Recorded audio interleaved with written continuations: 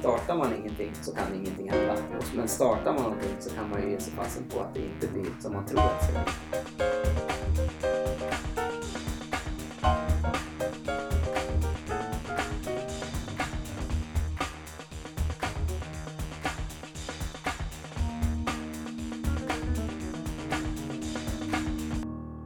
Välkommen till podden Mänskliga möten som lyssnar på livsberättelser och fokuserar på mänskliga möten som hjälper och stjälper. Med dig Jonas känns det lite grann som att du har väldigt många möten som hjälper. Idag hälsar vi Jonas Hagström välkommen. En spännande person som just nu är i hetluften på många olika sätt. Före detta snowboardåkare och idag egenföretagare. Yes. Just nu nominerad som eldsjäl i Expressen. Ja. Årets eldsjäl heter det va? Yes. Vad är det för spännande liv som har lett dig fram till det? Oj, det var en stor fråga. Ja. Du får börja där du vill börja. Ja, men alltså det har hänt mycket i mitt liv. Har det gjort. Och livet är ju fyllt av så mycket slump och konstiga grejer liksom, som händer. Men faktum är att när jag var 3 månader gammal då skulle egentligen mina föräldrar flytta till Österrike. Jaha. De skulle köpa en skiduthyrning i Alperna i Kitzbühel. Och tåget blev försenat från Innsbruck till Kitzbühel och när vi kom fram då var skiduthyrningen såld. Nämen. Ja.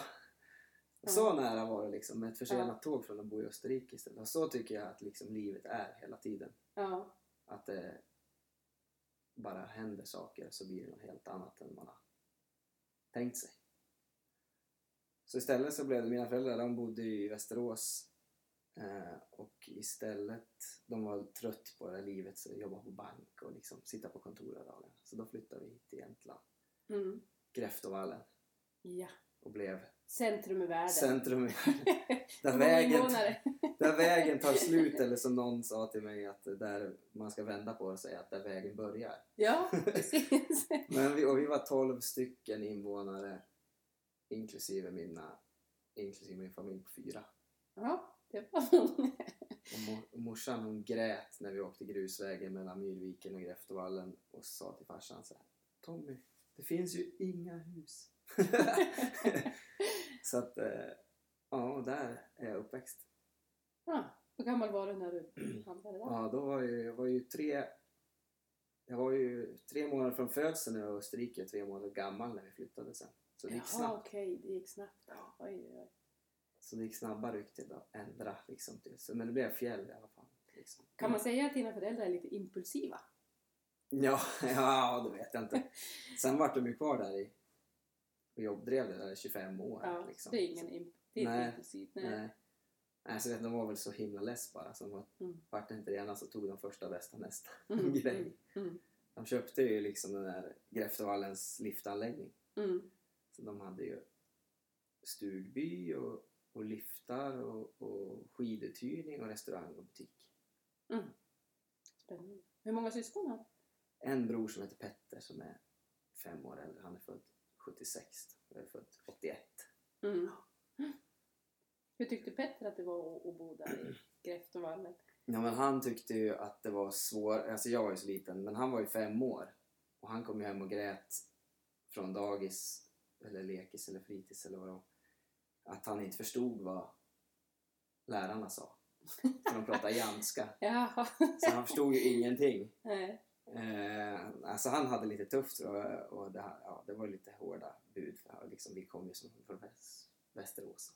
Så han hade lite tuffare. Men jag märkte inte det där eftersom jag var så liten. Jag liksom kom ju in. Ja, det var förstod det språket. vanliga liksom. Ja, precis. Hur var livet där då i Gräftovallen? Vad var det som var kännetecknande för den tiden för dig? Ja, men det var ju liksom högt och lågt. Det var ju superbra på jättemånga sätt. Det var otroligt fritt liksom. Det var ju naturen. Rakt där. Fjällen och skogen och bäckar och kojor och liksom sådär. Och jag minns att när jag var yngre sen då kunde jag ju liksom under lågsäsong då kom jag hem från skolan och startade i liften och åkte själv. Så att jag kunde åka snowboard eller skidor när jag ville. Så det var ju en fördel. En nackdel var ju att det var ju bara vi 12 Så det var jag och brorsan som hängde ihop. Och sen var det ju, men det finns ju 500 stugor där uppe. Som det kommer i. Och husvagns. Så det kommer liksom, det var ju jättemycket folk på helgerna och på loven och så. Så då levde det liksom upp stället. Så här. Sen var det ju liksom, sen var det ju tomt. Så det där, jag vet inte, det har nog färgat oss lite som har bott där. Att man är liksom, har lite så här svårt med hejdå. För det var ju så mycket hejdå, det var glädje och sen var det tomt och så var det glädje, så var det tomt. Jag känner igen det jättemycket eftersom jag också är uppväxt i en fjällby. Ja. Och just det där när såg alla far i säsongen. Och de här avskeden hela tiden. Och att bygga relationer som faktiskt är bestående. Ja. Det kan jag känna nu när jag flyttat till en annan stad. Att, men oj, folk finns ju kvar. Ja, exakt. Jag kommer från en säsongsmiljö där folk hela tiden flyttar. Du brukar berätta ganska roliga historier från den där tiden. Hur din pappa och mamma var. Framförallt din pappa. Ja, men de var ju entreprenörer liksom. Det var ju, man fick ju hitta på. Det är ju så en otroligt liten by. Där det var ju de två som jobbade på alla de här 5 ställena liksom. Som sprang runt så. Och man var ju tvungen att vara påhittig för att få det där att snurra runt. Men de hade ju stort kontaktnät från Västerås och bankbranschen och liksom, så de lyckades ju få upp mycket konferenser och sådär. Och det var väl där man kunde tjäna lite pengar så man kunde överleva. Så, och de var ju otroliga på liksom att fixa det som konferenserna ville ha. Det var tillfällen då konferensen frågade om det fanns kasino i Gräftvalla. Ställe med 12 pers liksom. Och då säger farsan ja. Det har vi. Och så ordnar ett kasino i ett garage med inhyrda blackjackbord och krupierer och liksom bonare lite grann med röda tyger och grejer och kandelabrar och så fanns det ju kasino. Det är inte svårare än så, men liksom, man kan ju fixa allt. Ja. Så det fanns liksom inte riktigt, allting gick att lösa. Så. Ja, hela tiden. Så sen var det ju otroligt massa jobb när man har lovat massa saker som man ska fixa liksom, men det går ju alltid att lösa. De slet på otroligt och det finns ju hur många berättelser som helst och det ledde ju till otroliga saker. Så vi har haft Stephen Hawking på besök, vi har haft Botswanas premiärminister, vi har haft George Bush den äldre rådgivare på plats och haft kontakt med Vita huset från vårt kontor och massor med Nobelpristagare och animatörer till Star Wars-filmerna och grejer. Så det var ju jättekonstigt att de hittar liksom hit och så. Men det är just på grund av att de liksom vågade också ta emot de här människorna liksom. Ja, hela tiden. För från början var det liksom, varför ska de komma hit, de som är vana att bo på 5-stjärniga hotell liksom hela tiden, och nu ska de bo i någon gammal 30 år gammal stuga som står och lutar typ så. Men det var ju det som var charmen. Att det var något annorlunda. Något annat, ja. Hur har alla de här mänskliga mötena påverkat dig? Både med din pappa men också all den här miljön där ingenting är omöjligt på något vis. Men det har man ju fått med sig, att det liksom ingenting är omöjligt. Och sen började jag tidigt att se, jag vet inte, farsan var ju väldigt bra businessman och säljare liksom, han var bra på merförsäljning och så skidboden och så. Och det där, vi fick ju jobba, jag och brorsan, så vi jobbade ju där från att vi var 8-9 år gamla liksom. Så att vi var ju med hela tiden. Så man snappade ju upp, och jag började ju liksom också hitta på egna business och grejer när man var liten. Sålde godis som jag hade stulit i vår egen godisaffär. Det är stuligt, men jag hade frågat mamma när hon var så himla upptagen att hon inte kunde säga nej. Men jag visade i alla fall upp att jag tog det. Men jag var ju taktisk när jag frågade. Och vallade brädor och grejer åt klasskompisar och sådär. Så det började tidigt med att jag ville hålla på med. Alltid varit intresserad av. När jag tänker tillbaka, jag tänkte inte på det då liksom. Eller förrän jag startade eget företag själv. Att jag höll på med det här när jag var liten. Redan. Jag får en tanke så här. Det känns som att det har gjort dig orädd. Att du är orädd för saker och ting. Den här miljön, att man kan tjäna lite pengar, man kan fixa, man kan dona. Världen kommer till mig fast jag bor på en väldigt liten ort. Ja, är det så? Det har det ju säkert gjort. För jag har ju aldrig liksom, jag tvekar aldrig på liksom att ta på mig saker eller så för att det verkar övermäktigt eller för svårt. Nej. Liksom, utan wow, det här verkar kul, jag vet inte hur jag ska lösa det här, men man kan ju inte tacka nej till den här chansen. Nej. Lite så har vi ju. Det låter som du inte ens har reflekterat på att du har den här orädda sidan. Nej, jag tror den är så naturlig. Men jag tänker efter så, för jag började åka snowboard väldigt tidigt, 1991. Och när jag tänker efter så var ju mina föräldrar rätt coola med det liksom. Inte just att jag började åka snowboard, men jag började tävla rätt tidigt. Och sådär, för jag var brorsan som jagade på mig för att jag åkte ifrån honom. Han var ju 5 år äldre och ändå var jag bättre. Så det var ju snällt av honom att han pushade mig då istället för att bli förbannad. Ja, det var stort. Ja, men så då och det här ledde till att jag liksom började åka snowboard och tävla mer och mer. Och så jag var ute och åkte världscupen själv när jag var 15 år i Europa. Ja. Och det när man tänker efter så här så var det ju ganska stort av föräldrarna att släppa iväg. Ja, men återigen att du inte är rädd, att du inte begränsar dig liksom. Nej. Jag kommer ihåg, jag var ju ute själv och så var det man kanske i Österrike och sen var det i varje helg tävlingarna. Och så var det kanske i Schweiz nästa tävling. Jag hade ju varken någon att bo med eller någon att resa med. Så men hade du inget lag runt omkring dig? Nej, det var som inget landslag eller så, utan jag hade ju, det var mina sponsorer som hade ordnat så att fick åka världscupen, men de var ju inte där. Så efter varje tävling kom jag stod i liksom race office eller vad man ska säga, huvudhotellet där alla bodde liksom och försökte se om jag kunde åka med någon till nästa ställe. Gud. Som mamma till en 16-åring får man ju magon. Ja, men det var ju många som var liksom äldre och alltså alla var ju äldre så jag blev någon slags maskot där tänkte jag. Okay. Så jag fick alltid skjuts och sen var det några dagar till nästa tävling och då fick jag vara med dem någon dag liksom. Och så. Då tävlade jag. Ja. Men det var ju coolt av föräldrarna att släppa iväg på det. Men och dig. Alltså snacka om att ha stora trygghetszoner.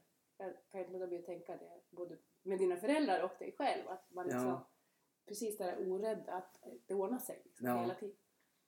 Nej, jag har aldrig tänkt på att det skulle vara något konstigt att åka till Österrike själv liksom när man var 15. Hörru du, jag minns att jag hade ont i magen när jag skulle åka till ett simläger. Jag skulle åka från Duved till Storvallen. Det är inte så långt. Nej. Det är bara några mil. Men jag minns hur ont i magen jag hade och hur jag grät när jag kom fram. Ja, men det där, när jag var yngre var jag ju så också. Alltså när man var 7, 8, 9, 10, 11, 12 år. Tror jag det var mer. Nej, då var det mer så. Men sen förändrades det. Vart tog det i snowboardåkningen då? Ja, den tog ju mig jättelångt under en väldigt lång tid. Jag började åka 91 och sen började jag tävla 94 eller så där. Det var ju SM i Bydalen då, som är liksom grannbyn. Och sen fick jag 1995 fick jag mina första och enda snowboardsponsorer som jag sen behöll i 20 år. Helt otroligt. Och det som jag fortfarande har kontakt med och liksom får snowboards av om jag vill det och sådär. Så att 1998 kom jag in på snowboardgymnasiet i Malung. Riksidrottsgymnasiet, skidgymnasium alltså. Gren snowboard då. Det var lite roligt, det var 5 platser i hela Sverige. 3 killar, 2 tjejer. Varav vi var 2 från Myrvikens skola. Ja, helt otroligt. Som kom in samma klass. En tjej som heter Anna Olofsson och jag. Så det var ju helt otroligt. Nej, och där åkte vi snowboard jämt. 4 dagar i veckan under vintern. Skola en dag. Och så massa skola på hösten och vår. Och det gick ju jättebra. Jag kom ju först åkte man juniorlandslag och jag tog junior-VM-brons och 2000 tror jag, och dessförinnan vann jag ett SM-guld 98 eller 90. Nej, det var också 2000 förresten. Det går ihop allting. Men SM-guld och kom med i landslaget. Tävlade i landslaget ett par, 3, 4 år kanske. Åkte jorden runt. Och det var ju tävlingar på alla kontinenter i princip. Liksom. Eller, ja. Och så det gick ju bra liksom. Det är ju svårt. Det är ju tuff konkurrens. Jag tror jag var rankad 20 totalt i världscupen som bäst. Mitt bästa resultat i världscuptävling var 4:e plats. Men så kom 8 någon gång och 10 någon gång och sen liksom var det 25 eller 56 eller och sen 8 igen och så.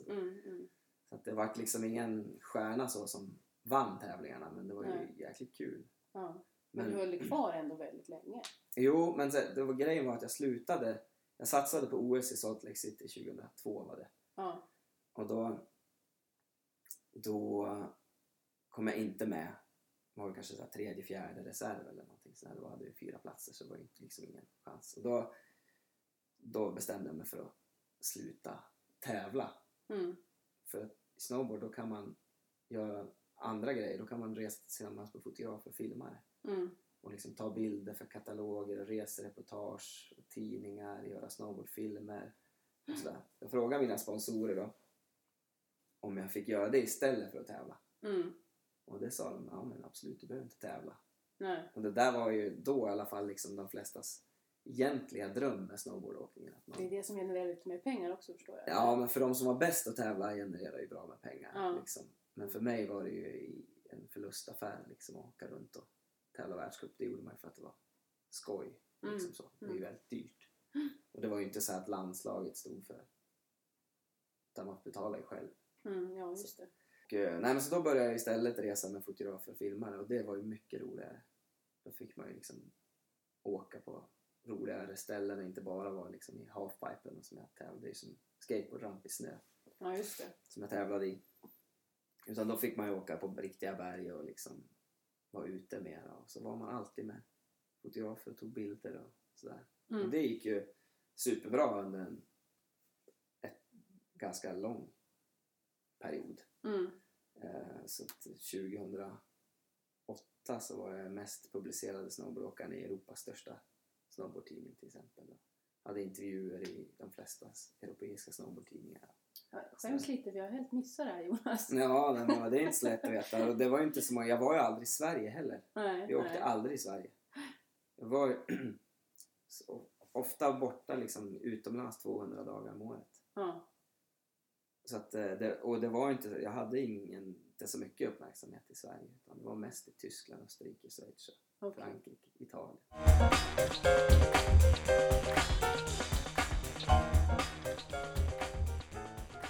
Du försöker tänka tillbaka på snowboardtiden. Kan du liksom sammanfatta den på något vis, vad den har gett dig? Ja, men alltså det har gett så jag har inte pluggat någonting efter gymnasiet. Jag gick ju knappt gymnasiet heller. Alltså jag fick ju fullständiga betyg, men man hade ju 60% frånvaro eftersom man åkte i världscupen och var ute och grejade hela tiden. Så att det där har ju varit min utbildning liksom. Det är ju, jag hade ju sån här livsmål att ha varit på alla kontinenter innan jag dog, och det hade jag gjort innan jag var 20. Oj, så att, det var, och jag tror att det har genererat liksom en öppenhet mot, ja men dels där som man kanske säger att man inte är så rädd, eller det löser sig alltid, för man råkar ju alltid ut för massa missa plan och grejer, och liksom, det löser sig alltid, man kommer ju alltid hem, och det finns ju alltid någon som kan hjälpa en på något sätt då. Och sen möter med så otroligt många olika kulturer, olika människor liksom. Man har ju varit och åkt i Japan och Korea och i Sydamerika, i Argentina och Chile och Kanada, USA och Grekland, ja, liksom överallt. Så här, hela Alpen och så träffa massa olika folk, så det var ju som min utbildning det där.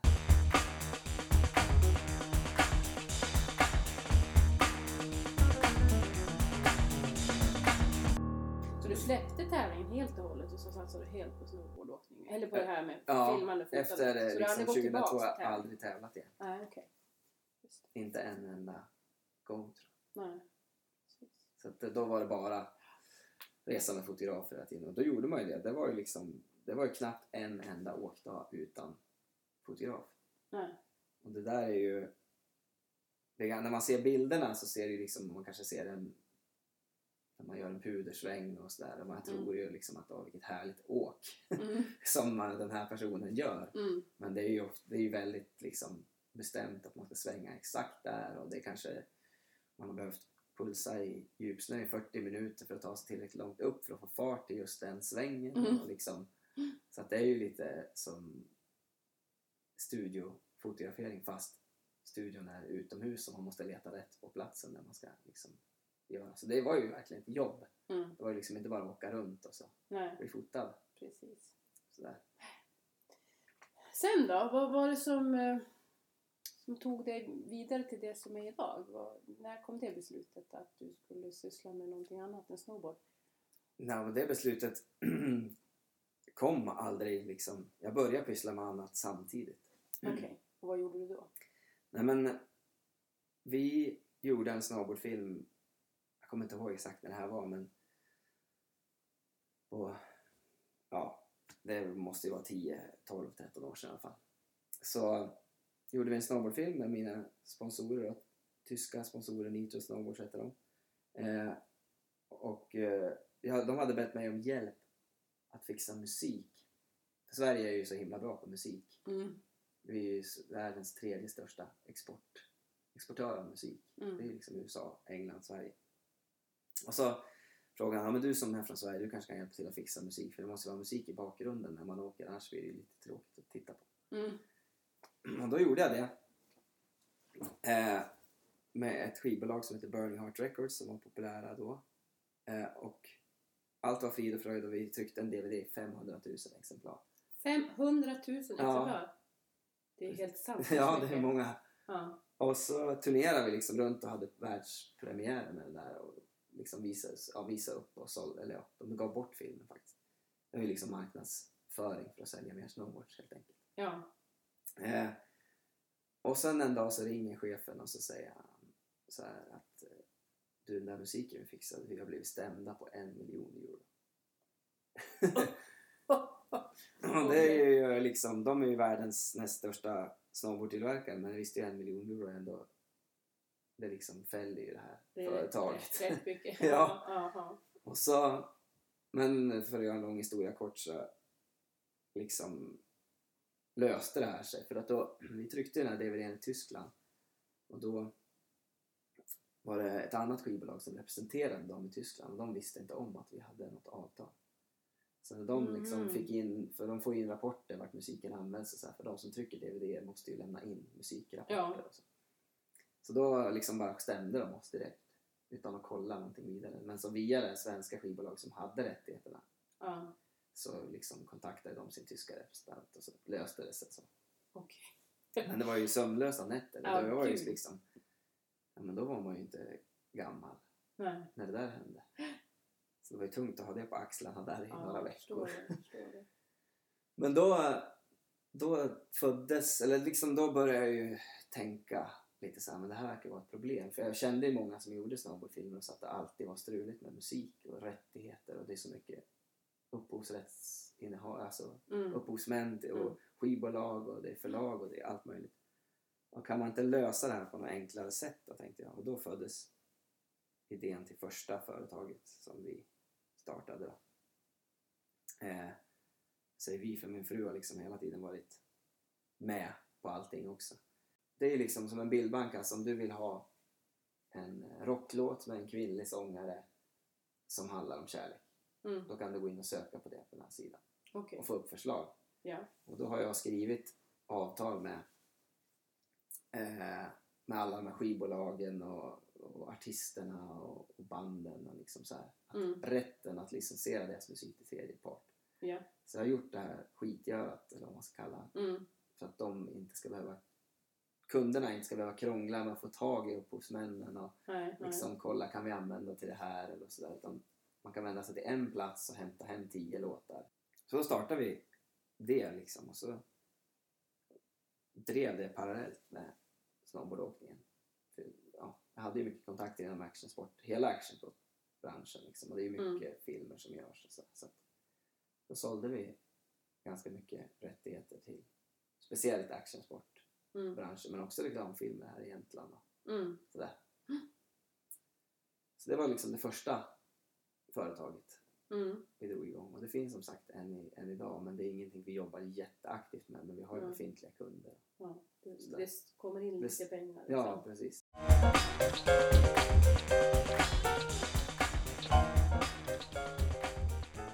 Plötsligt så började jag fråga massa folk, både till mig och min fru, om inte jag kunde undervisa i att spela gitarr.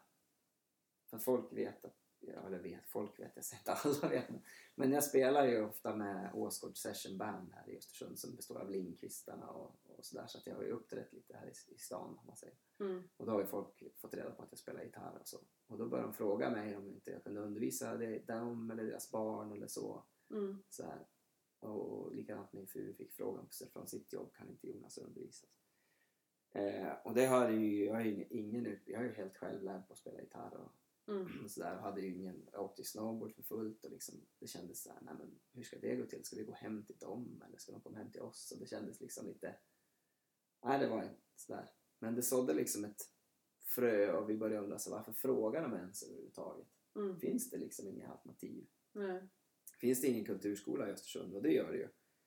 Men det här var under 2010 och då såg det ut så, nu vet jag inte exakt hur det ser ut, men då var det liksom, kulturskolan var ju bara för barn mellan 10 och 15 år. Och så var det 400 barn i kö. Ja, jag vet. Jag har aldrig lyckats få in mina barn. Nej, det är ju fortfarande. Då var det ju så att, ja men liksom var man 5 år, för det är ju 4-5-åringar som vill börja spela gitarr. Ja men då hamnar du i kö först när du är 10. Och just gitarr är ju populärast då, eller var i alla fall då. Då är det ju 3-4 års väntetid. Så när du är 13 då får du spela. Och då har man kanske glömt bort att man var intresserad. Oh Då liksom, så här, där tyckte vi det där var synd. Och det fanns ju ingenting då för dem mellan 5 och 10 och mellan 16 och 100. Så då var det min fru som kläckte idén egentligen. Att vi ska inte starta en musikskola liksom. Jag vet inte om det var ett skämt eller om det var... Men vi tänkte så här, ja men det kan man ju göra.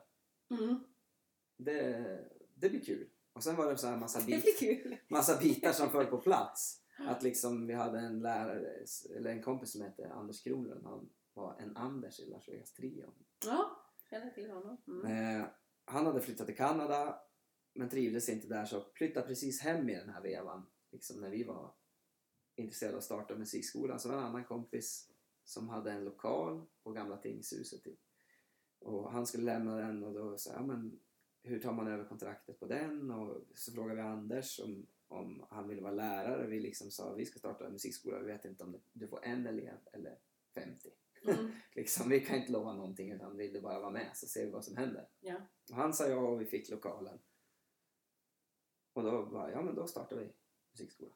Vi hade ju liksom ingen tanke överhuvudtaget på vad det där skulle bli. Liksom. Vi ville bara att folk skulle få spela. Så att det här var också ytterligare en grej som liksom skulle skötas lite på sidan med vänsterhanden. Det kanske vore jättekul om du kunde betala vår telefonräkning varje månad. Någon gång i framtiden. Det var ungefär så. Och det var hösten 2010 och vi fick ju 12 elever. Nej, 12 var break-even. Vi fick 25. Ja, just det. Så det var ju liksom jättebra. Ja, det är fantastiskt. Behov. Ja, vi såg det var liksom... Det saknades någonting. Och det var jättemånga som sa när vi startade. Dels var det många som sa av lärare eller musiker som sa, det där har jag tänkt på. Och resten sa så här, ja det där kommer jag aldrig gå. Den har vi hört förut. Det kommer aldrig gå. Det finns ingen som vill betala för det där och sådär. Men så där hade vi de där 25 eleverna så spreds det liksom att vi fanns då. Sen började det ju ringa. Och så ringde jag och sa, vi har hört om din musikskola. Jaha, det var kul, säger jag. Och så, men du, har ni pianolektioner då? Ja, säger jag då. Liksom. Och så, men det började inte förrän som 4 veckor. Och så la på liksom. Och så fixade vi en pianolärare. Och köpte in ett piano och sådär. Och så startade vi pianolektioner. Inga problem, Och sen ringde det liksom, så här, har ni trumlektioner? Ja. Och då var det lite mer problem för de måste ha en lokal till för att få plats med trummorna. Och så lyckas det liksom lösa sig vägg i vägg med den andra lokalen. Och köpa in trumset och så startade vi trumlektioner. Och så fortsatte det liksom så här, ja men har ni fiol och har ni banjo, mandolin och dragspel och sång och och ni bara adderade liksom. Sen går det ju inte om det är en sån här liksom någon som vill spela trumpet och vi inte har man kan inte ta in en lärare för en elev, men många lärare kan ju spela gitarr och trumpet till exempel. Då kan man erbjuda trumpet. Men så det varierar lite grann mellan 7 och 10 instrument som vi undervisar beroende på vilka lärare som jobbar. Har du någon musikundervisning själv? Nej, alltså jag vickade första 2 åren om vi behövde vikarie.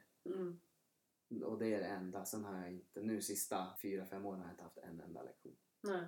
Säkert de som inte spelar kanske tycker att jag är duktig och så, men jag vet ju hur duktiga våra lärare är och liksom vad mycket bättre det blir för eleverna om det är de som undervisar.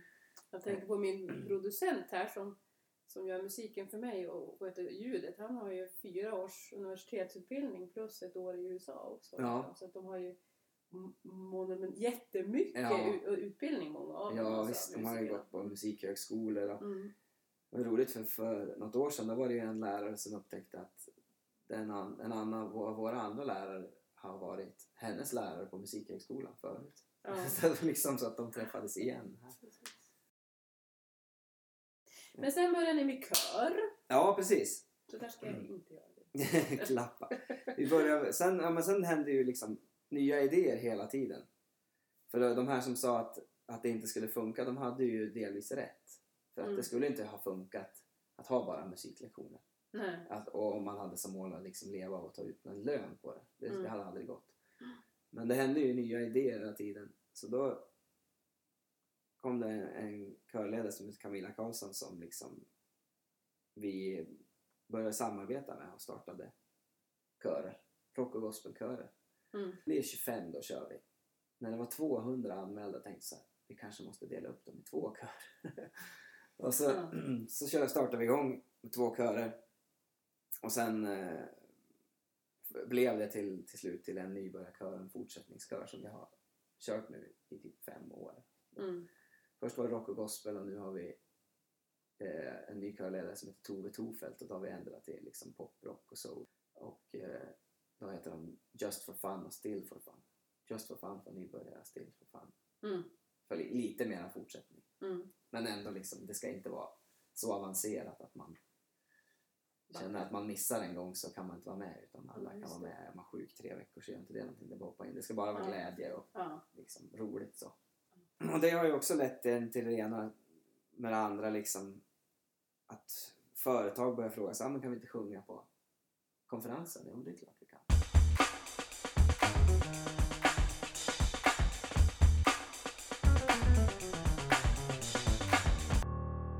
Vad var det som hände egentligen med The Rockin' Pots och hela den historien? Ja, det är ju också en otrolig historia. Det var ju Emma Arnesson på Hej Främling som ringde en dag och frågade om vi inte kunde ta emot en praktikant som bodde på Grytans flyktingförläggning. Han hette Edvard, han var från Uganda, han var utbildad revisor. Jobbade för ett jättestort företag i Uganda med en miljardomsättning liksom. Och hade varit i Sverige några månader, så älskade han att spela trummor. Och så vi tyckte så här, men självklart, det låter ju jättekul. Och vi hade aldrig någonsin träffat en asylsökande person förut. Liksom, överhuvudtaget, vi hade inte hamnat i den situationen och vi hade inte varit ut med Hej Främling eller någonting så. Men hela det här mötet med Edvard blev helt fantastiskt. Vi blev jättekompisar direkt. Han är en fantastisk person och han blev en enorm resurs för företaget. Jag menar, vi är ju jättesmå och han kunde ju allt om liksom bokföring och redovisning och sådär och hjälpte oss jättemycket. Och som sagt så blev vi jättekompisar, började umgås på fritiden och gå på fotboll och han var hemma hos oss och käka och så här. Och vi åkte ut till Grytan då, till flyktingförläggningen för första gången och vi hämtade honom varje dag. För att han kunde inte ta sig ut för de får ju 28 kronor per dag och det kostar 25 att åka bussen enkel. Så att hur som helst. Och då när vi åkte till Grytan så slogs vi liksom av rädda, oroliga, deprimerade själar som bor där ute. Det var ju 300 personer då ungefär som bodde där. Och det där är ju liksom mitt ute i skogen på en gammal militärförläggning. Och där man kör in står det liksom ett jaktplan och en kanon. Så här, för folk som inte så kul som första syn när man kommer från ett traumatiserad som från ett krigshärjat område. Och inte så representativt för Sverige egentligen. Nej, inte alls. Men så vi kände direkt så här, men shit, vi måste göra någonting mer för de andra människorna som bor här. Och då vi kan ju inte ta emot 300 praktikanter, det går ju inte. Men då är det ju så med kör, det är ju så fantastiskt, för det är ju liksom friskvård. Man mår ju bättre, man blir gladare och friskare av att sjunga i kör. Och det är ju helt enkelt, det är ju till och med så att vissa landsting skriver ut körsång på recept. Jaså? Istället för typ sömntabletter och antidepressiva mediciner. Det visste så jag. det är ju helt... Det fanns fys, men inte det. Ja, visst. Och vi har ju haft liksom kommunen till exempel som körsång som friskvård hos oss och sådär. Så att det är verkligen så är det. Det är konstaterat med forskning. Och då tänkte jag så här, men vad kan vara bättre aktivitet än att ha en kör då på en flyktingförläggning där folk är rädda, oroade och deprimerade och sådär. Absolut. Och så är det ju en aktivitet som alla kan vara med på. Det liksom är ju inte som fotboll att man måste kunna springa eller liksom, utan även om man sitter i rullstol eller går med rullator eller liksom, alla kan vara med. Och då tänkte jag, men då startar vi en kör. Och så tänkte jag, men just det. Det kostar ju pengar att ha en körledare också, så måste vi ha en körledare för det första. Och då frågade vi Camilla Karlsson och så här. Och hon var ju jättepå. Och så frågade vi ju Emma Arnesson, hon tyckte det var en bra idé, och Edvard, han tyckte det var en strålande idé. Så att, och han gjorde liksom en rundfrågning där på Grytan också, och det var ju liksom jättemånga som ville vara med. Och då tänkte jag, men hur ska vi lösa finansieringen för körledare? Och då tänkte jag så här, men kommun och region, det kommer ta för lång tid. Så vi måste vända oss till någon annan. Och då fick vi chansen att prata på BNI, företagsnätverket, i 6 minuter. Och då var Edvard med. Och han pratade perfekt engelska och visade sig vara så här genialisk talare. Ja, det också. Ja, han var helt fantastisk. Så jag pratade lite grann om vad vi tänkte göra och varför, och han berättade om liksom varför det här skulle vara bra ur en flyktingsituation och liksom om han själv. Och när han var klar, då grät ju allihop. Typ. Och så sträckte vi ut handen där och då och frågade om man ville vara med som företag eller som fadder. Det var ju liksom inte sponsring att man fick någonting tillbaka, utan vill ni stötta det här? Och då fick vi 50 000 totalt. Där och då efter 6 minuter. Av liksom 30 olika företag. Och det var i november, december någon gång 2014. Och i januari 2015 drog vi igång kören ute på flyktingförläggningen. Och då kom vi typ 100 pers och sjöng med oss första gången. Och vi gjorde det då för att liksom den här friskvårdsaspekten. Och för att meningsfull väntan. Att det ska finnas någon aktivitet liksom, som bidrar, precis som är i Främling, att man kan gå till en aktivitet. Det finns något att göra. Och sen har ju där blivit liksom en lavin av olika oförutsedda händelser efter det. Vi märkte ju att vi började sjunga på svenska, för vi var ju liksom så här, det var ju 11 språk i kören. Ja, förstås. Så vad ska vi sjunga? Och då sa ju Edvard, så vi vill sjunga på svenska för att vi asylsökande inte rätt till SFI. Ja, just det. Man måste först asyl och sen måste man ha en bostad. Och det kan ju ta 4-5 år innan man får börja plugga svenska. Och då sjunger vi på svenska liksom för att bli en introduktion till svenska språket. Smart. Valde Thomas Ledins Vi är på gång bland annat för att den innehåller måndag, tisdag, onsdag, torsdag, fredag. Och så kunde man lägga till lördag, söndag. Och så sjunger vi Sol, vind och vatten och liksom såna här låtar som var bra. Tydliga. Ja. Och sen så det var bra språket, och sen märkte vi hur folk mådde bättre. De berättade efter ganska kort tid att jag blir så glad av att sjunga i kören. Jag kan sova bättre nu. Jag slutar med sömntabletter för att liksom man får något annat att tänka på. Man får dansa, man får sjunga. Och en man berättade att han slutar med antidepressiva mediciner. Så den friskvårdsaspekten liksom fick vi bekräftat snabbt. Vi såg hur man liksom också byggde broar mellan olika kulturer och nationaliteter på förläggningen. Ingen brydde sig om var man kom ifrån eller vilken religion man hade när man liksom var och sjöng tillsammans. Vi har alltid kören öppen för alla svenskar. Så vi fick liksom ut fler svenskar att få den här aha-upplevelsen som vi fick. Och få de där mötena. Ja, få det här mötet och se att det här är människor som bor med humor som vi, som drömmar som vi, som har haft liv som vi, men liksom har fått allt i spillror. Och det är rätt roligt vad sånt där ger, för det var bara för några veckor sedan. För det var ju väldigt rabalder, om du kommer ihåg, att det var folk som inte klev av bussen. Jajamän, jag minns. Och då hade vi en körövning på kvällen. Och då kom det 2 olika bilar, olika sällskap. Av varandra oberoende liksom. Och så, de hade aldrig varit där förut. Så stannar de bilen. Och det första de säger när de kliver ur bilen, då säger de så här: ja men, jaha, nu förstår jag varför de inte klev av bussen. När man ser stället. Och det var ju ändå nu på våren, så det var ganska ljust och liksom sådär. Men man kan ju tänka sig att komma dit efter 15 timmars bussresa rätt ut i en kolsvart skog i ett regnigt, isigt januari liksom. Utan förvarning. Ja, skulle man ju, ja men precis. Utan att veta. Ja. Alltså just den här okunskapen eller inte veta. Ja, men och lika lite vet som om vi vet om vi kan bli uppätna av ett lejon eller liksom om vi blir avsläppta i skogen i ett annat land, så vet inte de om det finns björnar eller är de farliga eller liksom, det är ju liksom, finns ju hur mycket grejer som helst som man inte vet. Absolut. Och så rädda och osäkra. Ja, och allt man har med sig i bagaget liksom. Så det har vi, tycker jag har varit häftigt, att bidra till en mer förståelse liksom. Och sen, men det mest viktiga vi har gjort med kören, det var ju när vi kom på att men fasen, vi har ju 150 körsångare i de här körerna i Jämtlands musikskola. Och vi har ju samma körledare, så varför skulle de inte få träffas och sjunga ihop då? Och då började vi öva på samma repertoar liksom, på våra olika tider, och sen några gånger 3-4 per termin så slår vi ihop dem och så sjöng tillsammans i en enda stor jättekör på 200-250 pers och sjöng, dansa, fika och grejer, så uppträdande tillsammans. Och då började det verkligen hända grejer, för då var typ folk kompisar. Då började vi se på Facebook hur man började umgås på fritiden med svenska körsångare och asylsökande körsångare, ute och fjällvandra och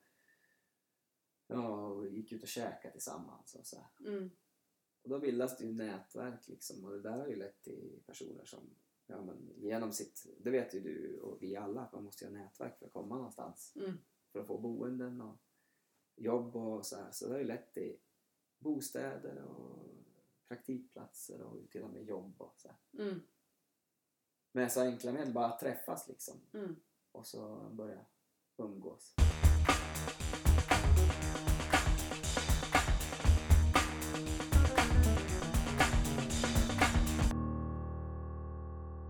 Jag ska berätta det förresten. Rocking Pots är gryta på engelska. Det är därför vi heter det Rocking Pots. För att det är från grytan. Det har jag inte heller fattat. Ja, men förstås. Ja. Vad kul. Ja. Så att, men i alla fall så hade vi sjungit den här Thomas Ledins Vi är på gång på Hotell Gamla Teatern här i Östersund. Och det hade gått så himla bra. Och så visade det sig att Thomas Ledin skulle komma till Storskyran samma år. Och då sa jag så här, vad kul, då måste vi åka dit med kören och titta. Och då säger kören så här, vadå titta, vi måste ju sjunga med honom såklart. Och jag skrattade och alla skrattade, ja det är klart vi ska sjunga melodin, eller hur? Men så var det ju en kille som filmade Hej Främling då för SVT, var med och sa, ja men jag har Ledins nummer, vill ni ha det? Ja, det vill jag ha. Så tog körledaren Camilla Karlsson, tog den. Och så ringde hon till Thomas Ledin. Och han har liksom i efterhand så här berättat att det här måste ju slingra mig ur.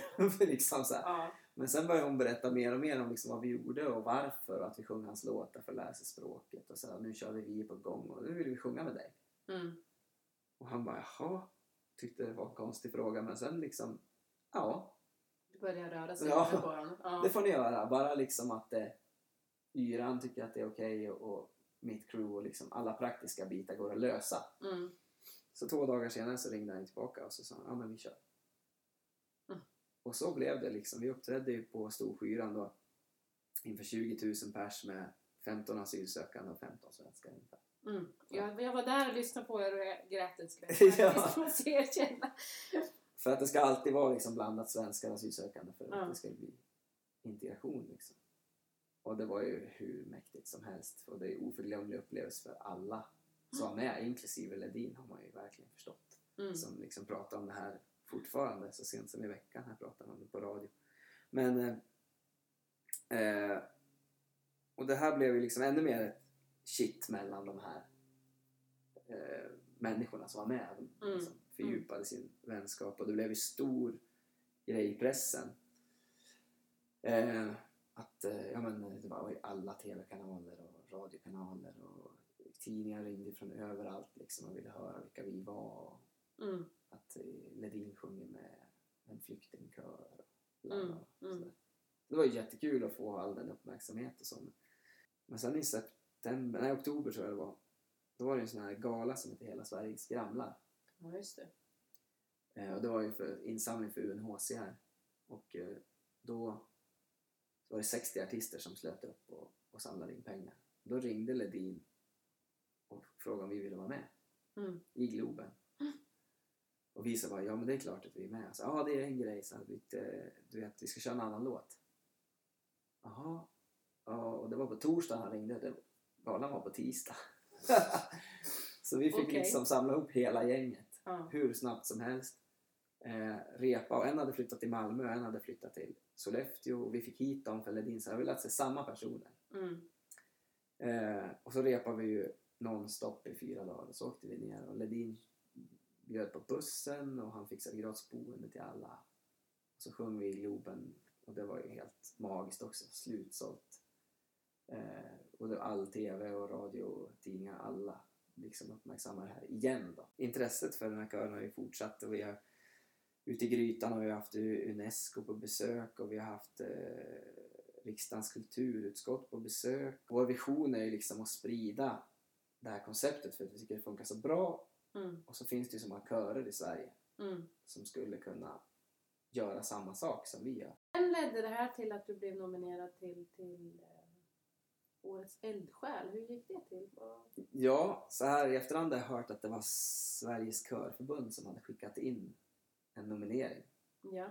Alltså man kan ju föreslå, det kan ju vem som helst göra, man kan ju föreslå, det kan du göra, det kan jag göra om du har någon eldsjäl i grabbens fotbollslag eller liksom vad som helst. Och då har de fått in 3000 förslag, fick jag höra. Och sen ringde det plötsligt en kvinna bara och berättade att vi var en av 15 och att de ville göra lite, och det var ju från helt adult blod, det visste inte vi att vi var en av de här 3000 ens. Så gjorde de en intervju lite mera och så, och sen en vecka senare ringde de, nu är ni finalist. Och hur många finalister? 4 här. Det är helt fantastiskt. Totalt. Det är olika kategorier då, så det finns 5 kategorier, men vi är nominerade i hälsa. Jaha, okej. Jag tror det är 5 eller 4. Så, så det blir liksom 5 vinnare totalt. Alltså i olika kategorier. Och sen är det en av de 5 vinnarna som liksom blir verkligen Årets eldsjäl. Man ska säga. Ja, jag förstår. Så vi kan vinna först Årets eldsjäl hälsa. Och sen kan man också bli Årets eldsjäl. När sker det här då? Ja, det är det som är så otroligt. För när de ringde så sa de, så måste vi boka in gala på Berns i Stockholm 18 mars. Ja, maj menar det, sa vi då. För det här var ju april. Nej, mars. Okej, så det är alltså idag är det ju början av juni va? Så det är mars nästa mars 2018. År. Okej, så då ska ni leva på den här nomineringen. Exakt. Så nu gäller det att få folk att rösta då. För det är ju publikens röst som avgör. Liksom, så att man kan gå in och rösta på alla oss 4 då, på årets eller aretseldskal.se.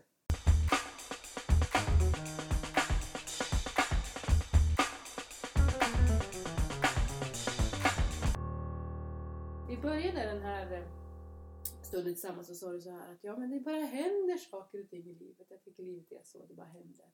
Men det händer ju inte massa sådana här saker i allas liv. Nej. Vad tror du det beror på att det bara händer massa saker? Ja men det händer bara massa saker för att man börjar göra någonting, tror jag. Det går ju inte att sitta här i den här soffan som vi sitter nu och vänta på att det ska hända någonting. Men liksom att vi startade Rocking Pots till exempel har ju lett till allt det här.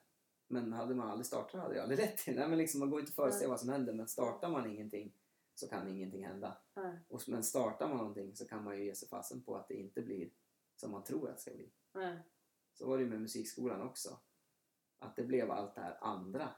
Och att det gick att leva på det här i slutändan. liksom, det trodde vi inte. Liksom man drar igång och så blir det någonting. Men man måste starta. Ja, fast jag tror det finns mer hemligheter i det här. Men om man ska knyta ihop hela den här livsberättelsen och alla de här mänskliga mötena som har hänt i ditt liv, så tänker jag att det finns att man säger ja. Ja, så är det ju absolut. Ja, man måste starta och man måste och sen tror man på det. Alltså man har någon slags lugn i att det kommer att ordna sig. Och jag tror att det är hela skillnaden. Ja, men man måste ju vara öppen för... Man måste ju våga tacka ja och våga ta möjligheterna när de dyker upp också. Annars blir det ju ingenting. Så att och en grundtillit till att det faktiskt ordnar sig. Ja. Som du har haft i hela livet, som du verkar. Jag har några saker som jag brukar tänka så här. Eller som jag tror att människor måste våga säga ja oftare. Det tror jag. Jag tror att man måste strunta i vad andra tycker och tänker. Liksom våga följa sitt hjärta. Jag tror att man måste gå utanför sin komfortzon. Liksom. Man kanske inte vet hur man ska lösa det här, men det kommer att lösa sig. Och så tror jag att man inte ska tänka så himla mycket, utan bara göra liksom, och se vad som händer. Och så brukar jag tänka, vad är det värsta som kan hända? Och det värsta som kan hända är oftast ändå någonting som man kan förlika sig med. Och det är ju inte så stor risk att det värsta som kan hända verkligen händer. Liksom. Nej, om man inte håller på med hjärtkirurgi. Eller ja, exakt. Ja, men då skulle jag också bli lite nervös. Precis. Ja, jag förstår precis. Ja, man får ju begränsa vad man säger ja till. Man kanske inte ska operera någon om man inte har utbildning. Nej, precis. Det finns vissa gränser. Där man är trygg och har tillit till att det kan ordna sig. Fantastiskt roligt att du har varit här idag, Jonas. Ja, det är kul att få komma hit. Ja. Om man vill få tag på dig, vart vänder man sig då? Då är det enklast att skicka ett mejl till info@jantlandsmusikskola.se. Vi ska säga en sak till också innan vi avslutar, och det är ju att du föreläser idag. Ja, precis. Ja, finns med på Svenska talare. Ja, precis. Vad heter det? Ja, Sveriges talare. Sveriges talare. Men, ja precis. Ja, men det är många som vill höra den här historien. Så att, ja men och det är jättekul, för jag tycker det är kul att berätta. Jag har aldrig haft svårt att liksom stå på scen eller sådär. Och jag tycker att det är jättekul. Så det är liksom nu mellan Malmö och Umeå som jag har varit och pratat med. Och det blir mer och mer hela tiden. Så det är ju jättekul. Så du får ju hemskt gärna höra också om man vill höra. Ja, och vart vänder man sig då om man vill hitta dig som föreläsare? Ja, då kan man antingen gå in på sverigestalare.se eller kontakta Jämtlands musikskola direkt. Ja. Det är ju jag eller min fru Rosmarie som kollar den mejlen. Ja. Då har man kontakt med mig direkt. Jättebra. Men då avrundar vi där. Ja. Tusen tack. Tack ska du ha. Den här podden är skapad av Marlene Gustafsson. För redigering och musik står Mattias Nordqvist. Marlene jobbar som beteendevetare både i samtal och med utbildningar. Besök hennes hemsida mansligamotenare.se för att läsa mer om hennes företag Mänskliga möten.